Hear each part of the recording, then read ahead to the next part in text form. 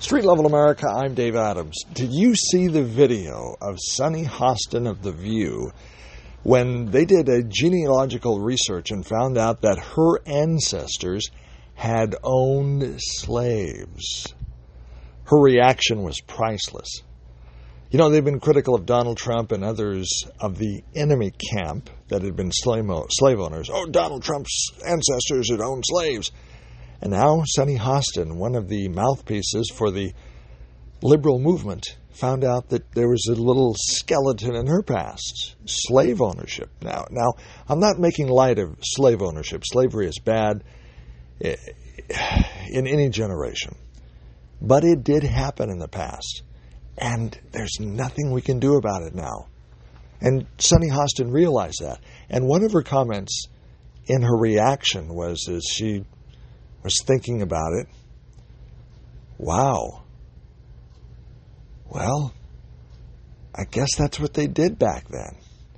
You see, she realized that there were skeletons in her closet, that it just wasn't always Donald Trump or the conservative Republicans that have slave ownership in their past, that we all have skeletons in our closet from generations past.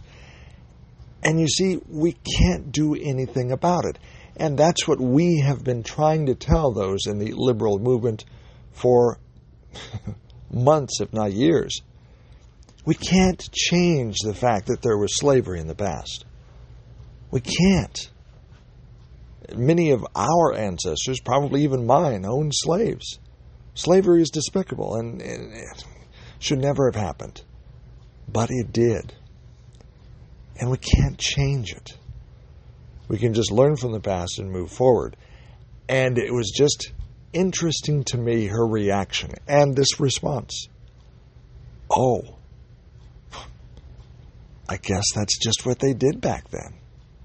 It was wrong, but I can't change it.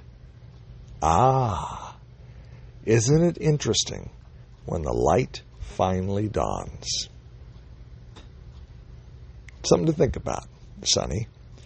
Street Level America. I'm Dave Adams. All in for America.